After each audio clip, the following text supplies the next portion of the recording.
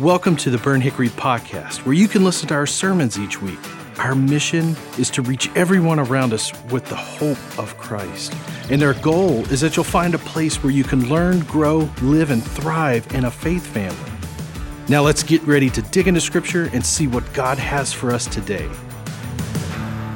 Well, good morning, church. We are excited that you are with us today. And man, let me just tell you how incredible it is to be in a spot where you know that when people come to church, they're not just coming because it's like the thing to do. They're coming because they want to worship and they want to experience God. They want community in their life. They want to hear the word. And I can honestly say that every week when we walk into this place, that is the heartbeat of what this church is doing. I got to thinking this week about a couple of really big buckets of what I would just kind of call the categories of decisions of our lives.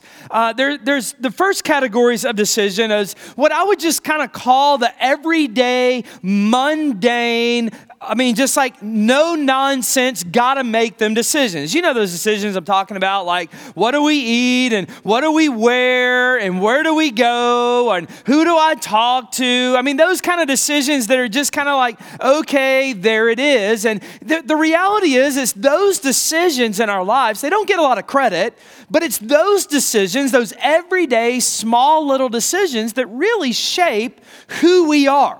It shapes our character. It shapes the direction of our lives. In fact, I not too long ago read a book called Atomic Habits. Atomic Habits, and it talks about the fact that these small, little bitty habits in our lives are the things that shape our life over time. And they do it not in a large kind of atom bomb way, but in a small molecule, an atom way, that these small little decisions, one decision at a time, over the course of time, change our life. That's why we talk every week here about our daily time in the Word, our daily worship, our church involvement, our walking with Christ every day.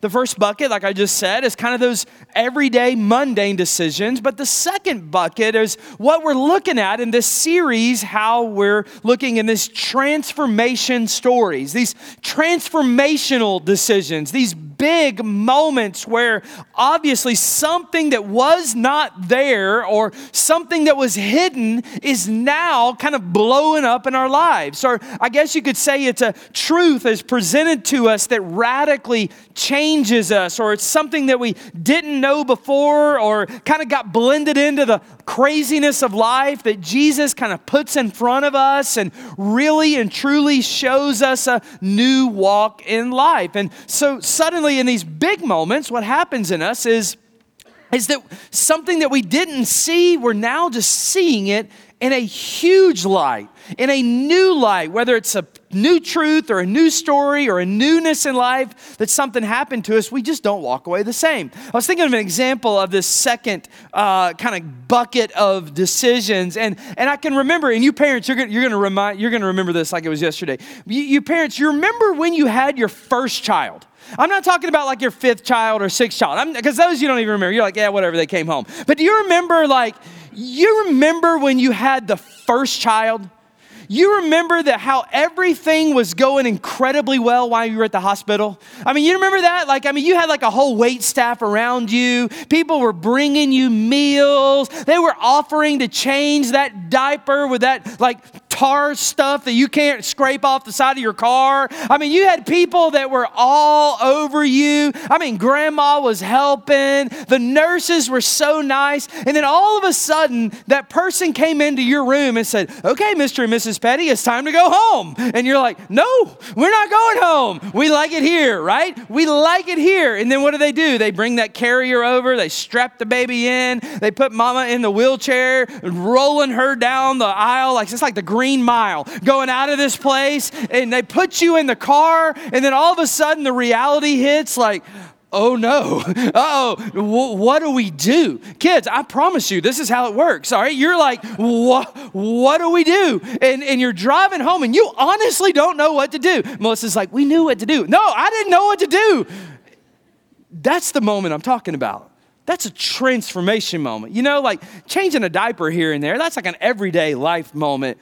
But these transformation moments are these moments that hit us like a ton of bricks. We're not expecting them. We don't see them coming. And then all of a sudden, they just bang, they're in our lives. That's what we've been doing over these last weeks, is we've been looking into some of these transformation moments in Scripture. We've been watching Jesus come face to face with people that really weren't planning on it. They really weren't expecting it. They really didn't know the hows and the whys and the whats behind any of this stuff. And then all of a sudden, they ended up face to face with Jesus. And listen to me, anytime you end up face to face with Jesus, there's only one thing that can happen when that account happens for real, and that is that you're changed.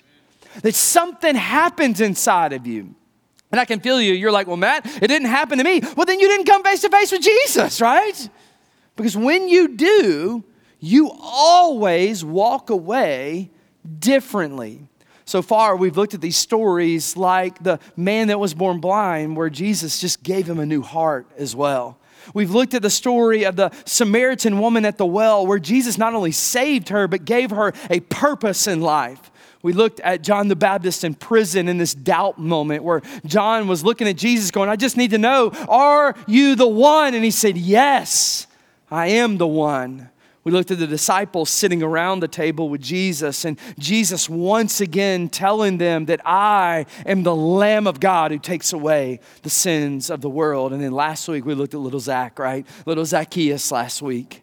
And we saw that nobody is too far from the grace and the love and the mercy of who Jesus is. Well, this morning we're going to see a story that shows us that same truth, but shows it in a completely different light. This morning we're going to look at a man by the name of Saul of Tarsus.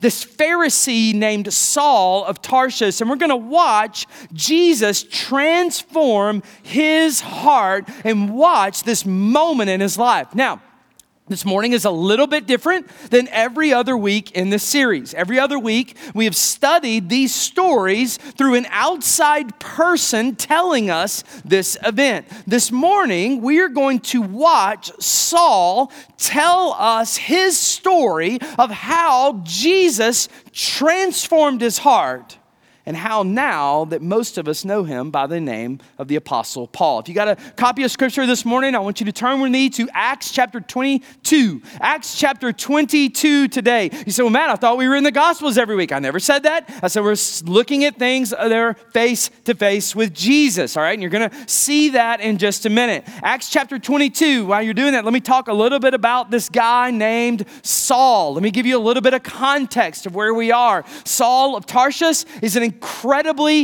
interesting man. He is born to an upper class family. He's actually what a lot of historians would call one of the most noteworthy figures in all of history, whether you're a believer or not, just from the history that's around him. He was educated by the premier Jewish teacher of Judaism of the day. He was the best of the best. He was tutored. He was raised to be a Pharisee. In his citizenship of Rome, he was able to carry that into his job that God called him to do, and he excelled at everything he did, especially the things from the Jewish culture. You say, well, Matt, how do you know that is true? How do you know he excelled? One reality is that he memorized the first 5 books of the Bible. I'm not talking about a verse from every 5 books, right? That would be like, oh, good job, here's a star. No, this guy knew every word in the first 5 books of the Bible. All the Pentateuch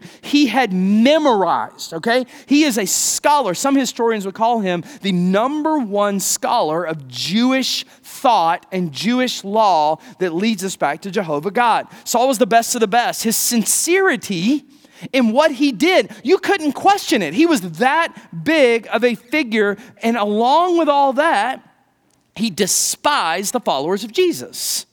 He despised them. He said, well, Matt, how could you love the Old Testament and despise the followers of Jesus? Man, that's a great question. Just hold on to it, all right? Because we're going to get there. But he loved God, but he saw the followers of Jesus as a sect of another religion that was running against who the God was that he knew. So he was respected by history, but he despised the followers of Jesus. In fact, the first time that we meet Saul is in Acts chapter 7 at the stoning of Stephen, this guy who stood up for the faith. And Saul wasn't just there along with the rest of the guys. Saul was the designer of this event. He's the one that gave the nod to stone Stephen in this event. He was the one that his sole purpose was to destroy believers. But here's the question. What changed? What changed in his life? Because we know him as the Apostle Paul, right? We know him as this guy that has wrote most or a lot of the New Testament. We know him as a guy who started so many churches. We know him as a guy who gave his life for Christianity. We know him as a guy that has given us much of our theology and church doctrine and New Testament understanding. So how did we get from a guy that was killing Christians to a guy that has set us up to be incredibly educated followers of Jesus? That's what we're going to look at this morning. And in Acts chapter 22, we're going to look at it through the lens of the Apostle Paul telling his story. Okay? He's telling his story in Acts chapter 22. Now, actually, you can read this event in 3 different locations in the book of Acts. You can read it in Acts chapter 22. You can read it in Acts chapter 9. Luke gives us this in our church history to show us how the church was being formed. And you can read it in Acts chapter 26 when he was standing before King Agrippa giving his testimony again. This morning, we're going to watch as part of Paul's defense, watch him give his testimony of how Christ delivered him from death to life, okay? So let me set the scene. He's standing in front of this Jewish mob, these angry people. He has been ripped out of the temple, brought up in these phony charges just so they could get rid of him. This is late in Paul's missionary journeys. 3 of them are over, and now he's standing in front of this court in Acts chapter 22, and they have brought him in to give a defense. They brought him in to give a defense. Now, here's what we're going to do. We're going to walk through his testimony in Acts chapter 22. We're going to also pull some from Acts 26 and Acts chapter 9. But here's what I'm going to do this morning in the 2 hours we have left. All right, here's what I'm going to do. I'm going to give you 4 moments. I'm going to give you 3 takeaways. I'm going to give you 2 questions. And really, I wanted to stop there, but I couldn't leave that. I had to go with a 1. I'm going to give you 1 truth, all right? I'm going to give you 1 truth, all right? But for you type A people, I promise you, the first 4 take up the majority of the message, okay? I see you. You don't think I see you looking at your watches. I see it. I see everything that happens out there. Y'all get that? I can see it. I can see every Candy Crush, and I can see every time you check your clock, all right? So here's what we're going to do. We're going to walk through these moments. And I'm going to start with this idea that there's 4 divine moments in every believer's life that shape us. There's 4 divine moments that are there. Here, write this first one down because then I'm going to give you the context from Scripture. Number 1, the first moment is that there's a divine contact. There's a divine contact. I'm going old school today. We're going alliteration and the same word in all 4 of these. Adrian Rogers would be so proud. All right, you don't even know who that is. But that's cool. If you're old, you might. All right, here it is.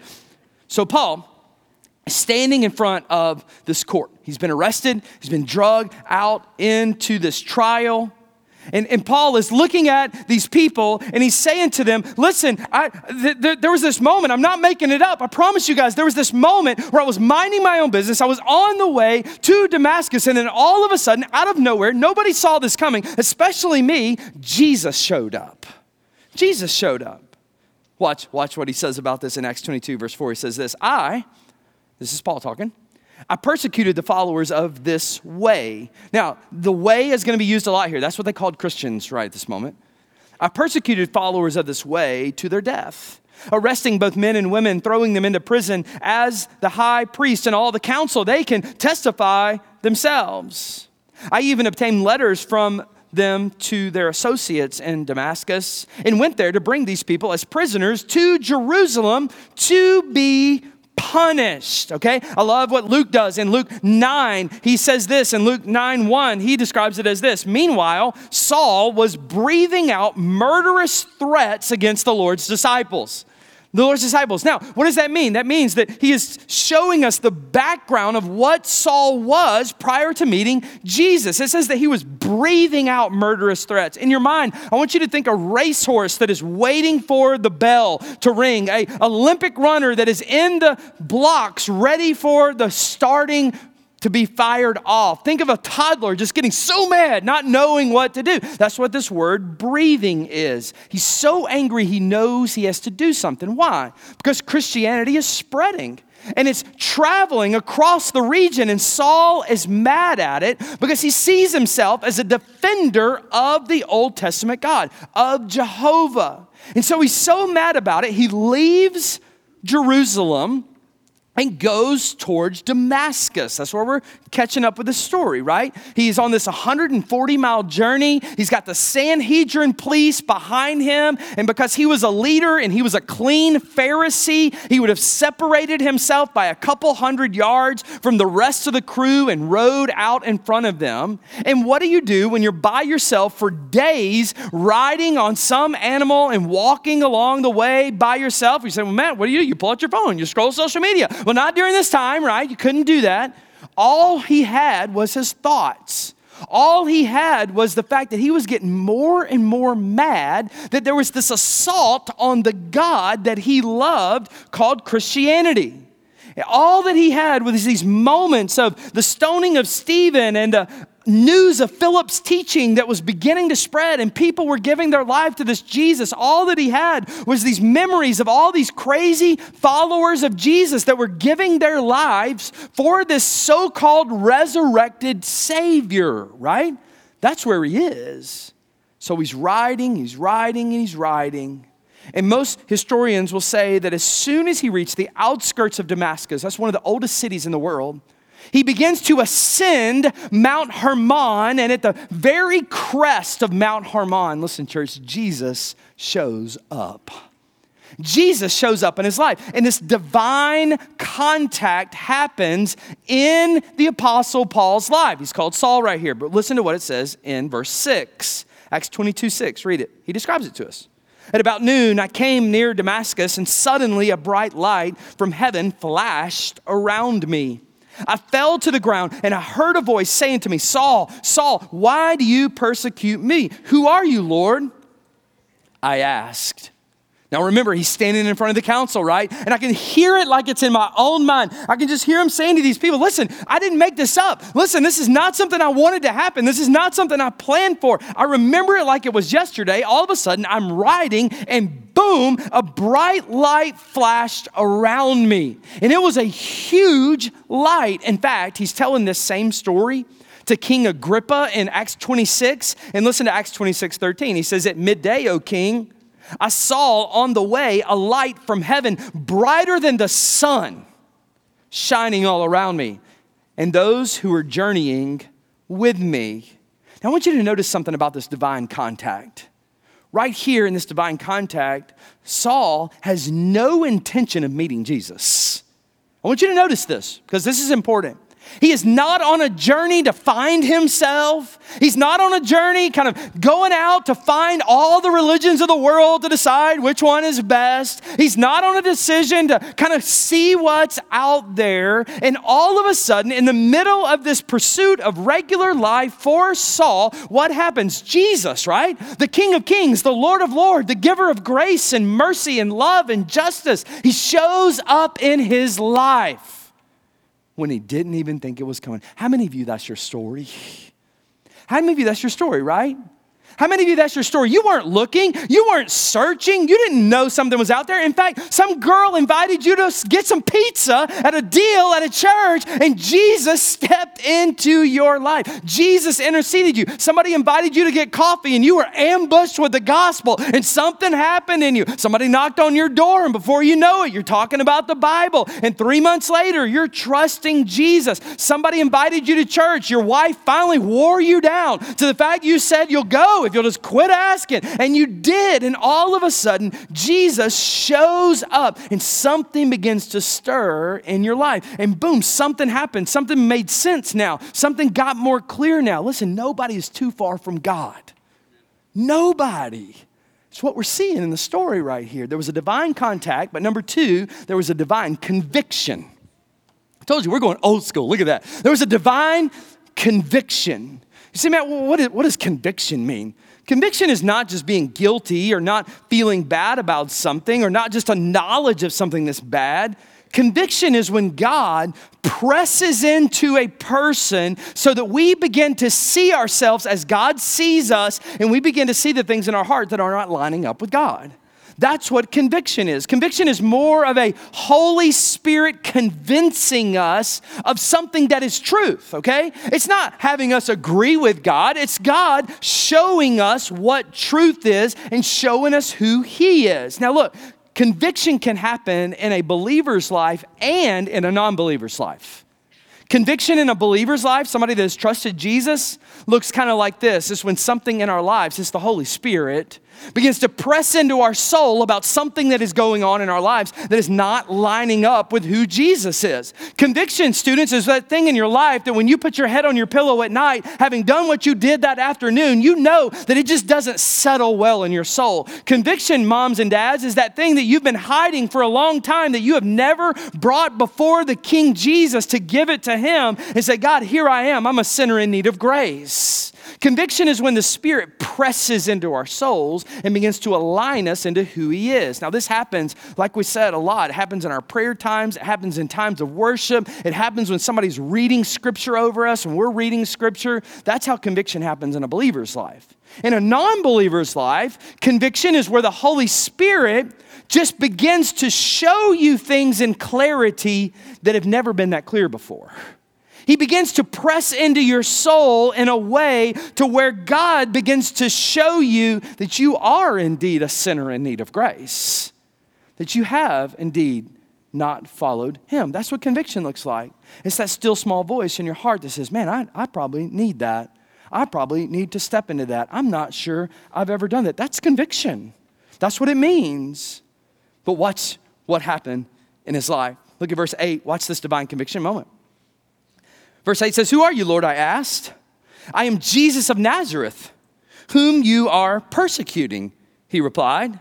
My companions saw the light, but they did not understand the voice of who was speaking to me. I love it. I love Luke's shortened description of this because I like short descriptions. Look at this in chapter 9, verse 4. Luke says this about it. He says, he fell on the ground and he heard a voice saying to him, "Saul, Saul, why do you persecute me?" Jesus looks at him and says, "Why are you doing this?" Which is interesting because Saul doesn't know who this is right here. You got to realize that, right? When Saul left his animal and hit the ground because of the light, right? That's what we just read.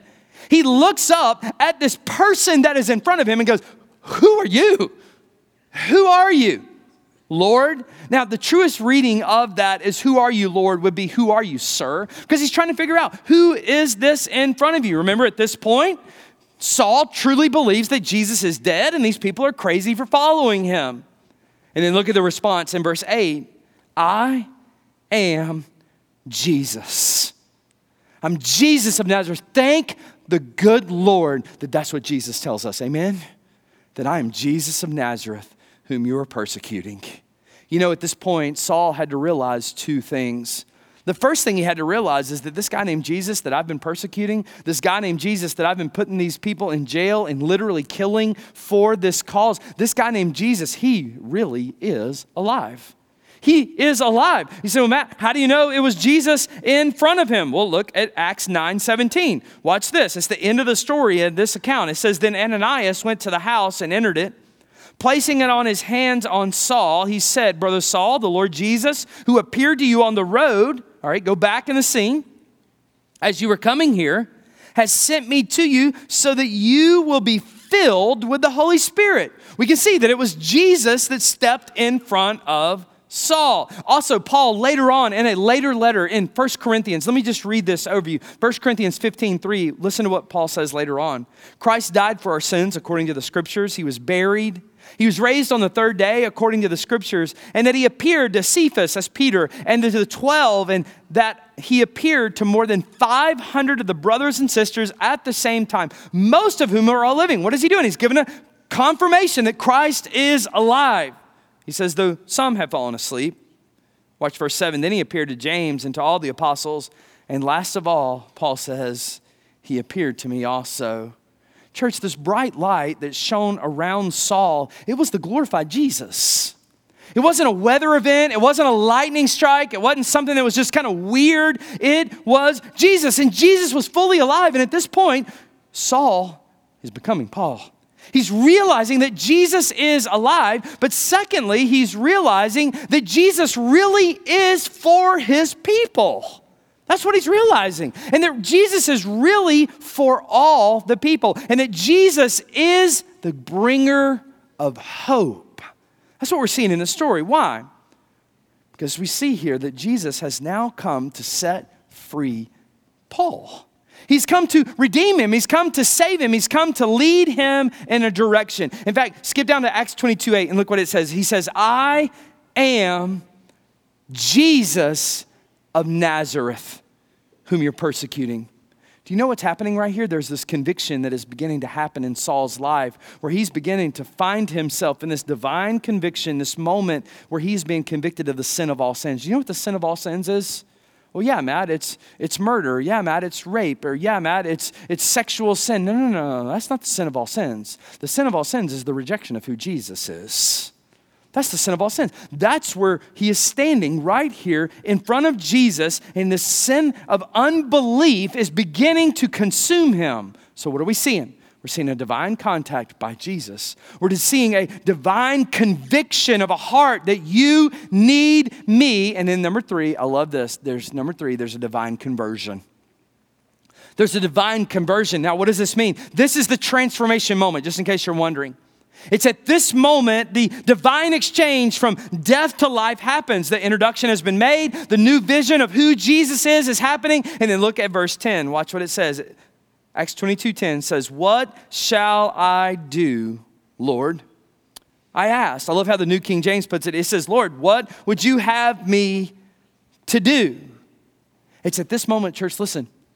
The clarity begins to set in because his eyes are beginning to open to who Jesus is and what Jesus wants for his life. So conviction sets in. The lies that he had been chasing are no longer lies. He's seeing the truth of this sect of people called Christians that are following Jesus. He now is seeing how the Old Testament is leading to this very moment. All of that knowledge, listen to this, that he used to have in his head is now connecting with his heart. Church, listen, you can have all the knowledge you want to in your head, but if it does not connect with your heart, it is not a saving knowledge. It is not a knowledge that leads you to repentance. It is not a knowledge that leads you to see Jesus for who he really is. But at this moment in Saul's heart, it connects to who Jesus is. And you know at this moment, you know because of the life he had lived and where he has come from that he is connecting the dots in his mind. You know this brought him back to Acts chapter 7, verse 56, where Stephen, the guy he was stoning, watch what Stephen said. Look, he said, I saw heaven open up and the Son of Man standing at the right hand of God. Paul heard that earlier in his life, but right now, listen, church, Jesus is standing beside him. Standing in his presence. And all of this stuff that was just a fable is now true. It is this moment. This is the conversion moment. Listen, you cannot live your life without a moment in time that you move from death to life. That's what we're seeing in his life. It's at this moment that we get Philippians 3, 7 through 11, where Paul says this, but whatever regains to me, I now consider lost for the sake of Christ. What is more, I consider everything a loss because of the surpassing worth of knowing Christ Jesus, my Lord, for whose sake I've lost all things. Listen, he says, I consider them garbage, that I may gain Christ and be found in him. Church, this moment is the moment that Paul moved into life. My question to you is, have you experienced this moment? Have you experienced this moment? Saul is now a believer. He has turned his life to Jesus. He surrendered his heart to Jesus. You say, well, Matt, how do you know? Look at Acts 22, verse 10. Look at what he asked. What shall I do, Lord? What shall I do? What is he doing? He's turning to Jesus. He's trusting Jesus. What are we seeing? A divine contact, a divine conversion, a divine conviction. And look at number 4. This happens in everybody's life, but you got to roll with it. Number 4 is that there's a divine commission. There's a divine commission. So Matt, what is a commission? A commission is the point in time where Jesus sends you. Look at what happens. So Saul goes blind, right? We see this in the story. It's not a darkness blind. It's like all he can see is light blind. It's like when you're outside at the beach and you look at the sun and close your eyes. That's what it is. That's what he's seeing right here, okay? But it's an unlikely conversion. Now you've got this kind of avenger of Judaism being led like a little kid into Damascus by the hand. But let's catch up with him and watch how the account closes in verse 10. Watch what it says, Acts 22:10. It says, "Get up," the Lord said, "and go into Damascus. There you will be told all that you have been assigned to do." My companions led me by the hand into Damascus because the brilliance of the light had blinded me. A man named Ananias came to see me. He was a devout observer of the law and highly respected by all the Jews living there. He stood beside me and said, "Brother Saul, receive your sight." And at that very moment, I was able to see him. Then he said, "The God of our ancestors has chosen you, and you know his will to see the righteous one and to hear the words from his mouth." Watch this in verse 15. "And you will be his witness to all people of what you have seen and heard. And now, what are you waiting for? Get up and be baptized and wash your sins away, calling on his name." What happened in Paul's life? This Saul, this murderous Saul, has now been transformed into the Apostle Paul. And what does he get? He gets his divine marching orders, and he lives them out from that day forward. Of course he did. Why? Because when you truly experience Jesus Christ, there's a newness in you. And the reality is we're all here today because of this moment. Why? Because the Apostle Paul is the one that took the gospel to the Gentiles, that started the churches, to where churches moved throughout all of that region and hit the region that all of us come from as Gentile peoples.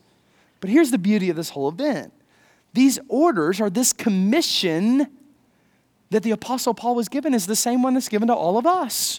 It's only 2 things. It's to love the Lord intimately, to love Jesus intimately, and to reach others. So what are we seeing in this whole picture? We are seeing a divine exchange that Christ Jesus our Lord has said, "I'm yours. I'm yours."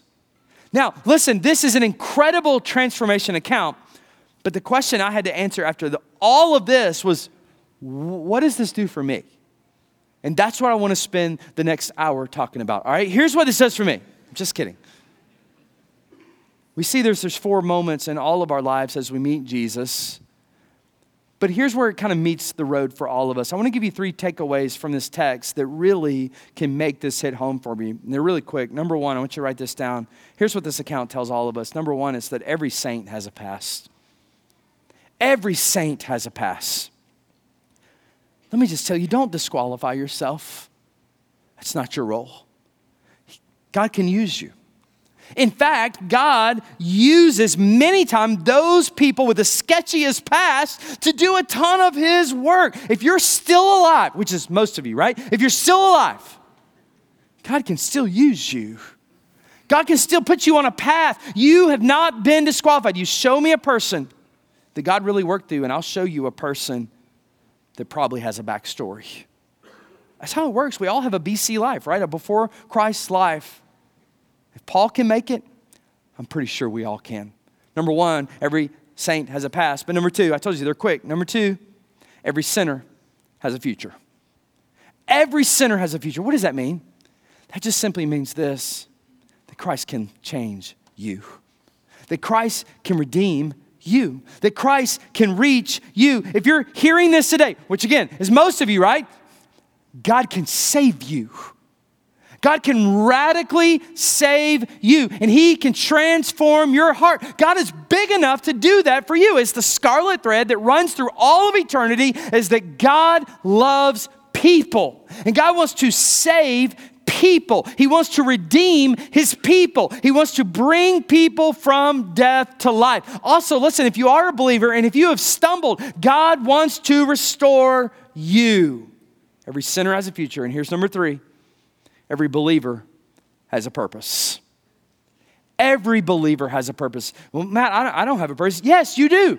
You have a purpose. You have been created. You have been saved to be useful for God's kingdom. But how can I be saved? How can I be useful? I've tried my whole life to be useful. I don't know what to do. I don't even know where to start. Well, I'm glad you said that because Paul gives us 2 questions to ask. I told you, look at that. We got a 4, we got a 3. Here's the 2. He gives us 2 questions to ask every day. And let me tell you about these 2 questions before I give you the questions.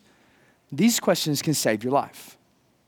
These questions can put you on a path to honor God with all of your life. And these questions that Paul gives us right here should be questions that we ask every single day to help us find our purpose. Here's the first one. Paul gives it to you. I'm not making it up. I'm just going to give you the question. We already read it. Number 1, first question is, who are you, Lord? Who are you, Lord? It's verse 8, if you want to see where it is. All right. Who are you, Lord? That's the relationship question, right? You say, Matt, I don't know about asking God who he is. Shouldn't I know who God is? Fair point, but there's so much about God, you'll never know all of who he is. Listen, church, listen, write this in your journal somewhere. Write this on a sticky note in your truck somewhere, and every single day of your life, you need to ask God, who are you? This is the relationship question. God, show me your character. Show me your nature. Show me your love. God, fill me with your spirit. Fill me with your nature. God, continually lead me in a way that I can know you deeper. That's what that means. You say, Matt, well, why would I be asking God to show me who he is if it's about me serving him? Here's why. The more you know Jesus, the more you want to follow Jesus. The more you know his love for you, the more you want to submit to his love for you. The more you want to know the character and the love and the mercy and the grace and the forgiveness and the acceptance that Christ has for you, the overflow of your heart, you cannot help but walk into him. If you are struggling and walking with Jesus, I would propose to you, it's not a walking with Jesus problem. It is a relationship with Jesus problem. That's what it is. God, who are you, Lord? Man, it's such a beautiful question that Paul gives us. But here's the second one. The first one's a relationship question. Number 2, he asks, what shall I do, Lord? What shall I do? You see it? The first one's a relationship question. The second one is a purpose question. It's verse 10, if you just want to circle it. It's, God, where are you planting me to make a difference? Where are you putting me right now that I can be who you've called me to be? Here's the question. God, open my eyes to the opportunities that you are putting in front of me today. That's what Paul asked. And that's what I think we need to ask every single day from God. Here's how it can go in your life. Man, you read scripture, you spend time praying, and then you pause at the end of that and you say this, God, in light of what you've shown me about yourself today, here it is. God, show me where to walk. God, show me who to speak to. God, put people in front of me right now, God, that I can be a proclaimer of truth, that I can be the voice of the Lord, that I can be the spreader of your word. Man, how many times have you asked God that? God, what would you have me to do? Church, I'm telling you, if we would commit to asking this question every single day of my life, here's what God will do. He'll begin to put things in front of you that will be incredibly clear that you need to step into. And we're going to begin to see people meet Jesus. We're going to begin to see God's name be proclaimed to all the nations. We're going to begin to see our families begin to heal. We're going to begin to see our church make a difference in this community. Why? Because we're looking at God and we're honestly going, God, show me who you are, and God, show me what to do. But man, I just don't feel completely clear that God has ever shown me exactly what to do. Here's all I'll tell you. Do something. Do something and then say, God, if this is not what you want me to do, show me something else, but I'm going to do this until you tell me that. That's so much better of a way than going, God, I'm going to sit here until you give me a word. That's a cop-out. Start moving. God, what do you want me to do? There's 4 moments. There's 3 takeaways. There's 2 questions. And here's the one. There's one name to be praised, and his name is Jesus. His name is Jesus. You say, Matt, where does that go in the story? We wouldn't have this story if Jesus wouldn't have showed up on the scene. We wouldn't have this account if Jesus wasn't pouring his heart into this man named the Apostle Paul. We wouldn't have this account if Jesus didn't love this guy named Saul of Tarsus so much that he changed his heart and set him on a trajectory to reach the world. Let me ask you something this morning. Do you know Jesus? Are you giving your life to Jesus? Looking through those 4 moments this morning, that divine contact, has there been a point in your life where you just know that Christ is beginning to press into you? Have you felt that divine conviction that you know you need to submit your heart to Jesus? Have you had that moment in your life where you have walked from death to life, where you have given Christ your life and you have been converted? You say, Matt, what are you trying to convert me? Yes, I am. Has there been that point in your life where you've said, yes, Jesus? And has there been that point in your life where you have felt the commissioning of the Lord to send you? That's the believer's life. Or maybe, just maybe this morning, you need to walk into one of those categories. Lord, God, I don't know where people are in this room. But God, I have a feeling that there's people that you're knocking on the doors of their heart this morning. And Jesus, you are beginning to deal with their souls this morning. God, I pray you cut through the noise right now. You settle into people's hearts right now that you're worth it. And God, quite honestly, I'm praying right now there's people in this room that just need to invite you into their lives. They need to give you their hearts. They need to say something like this: Lord Jesus, I know that I am a sinner and I need you in my life. Come into my life and give me hope. Forgive me of my sins and be my Lord. I need you, Jesus.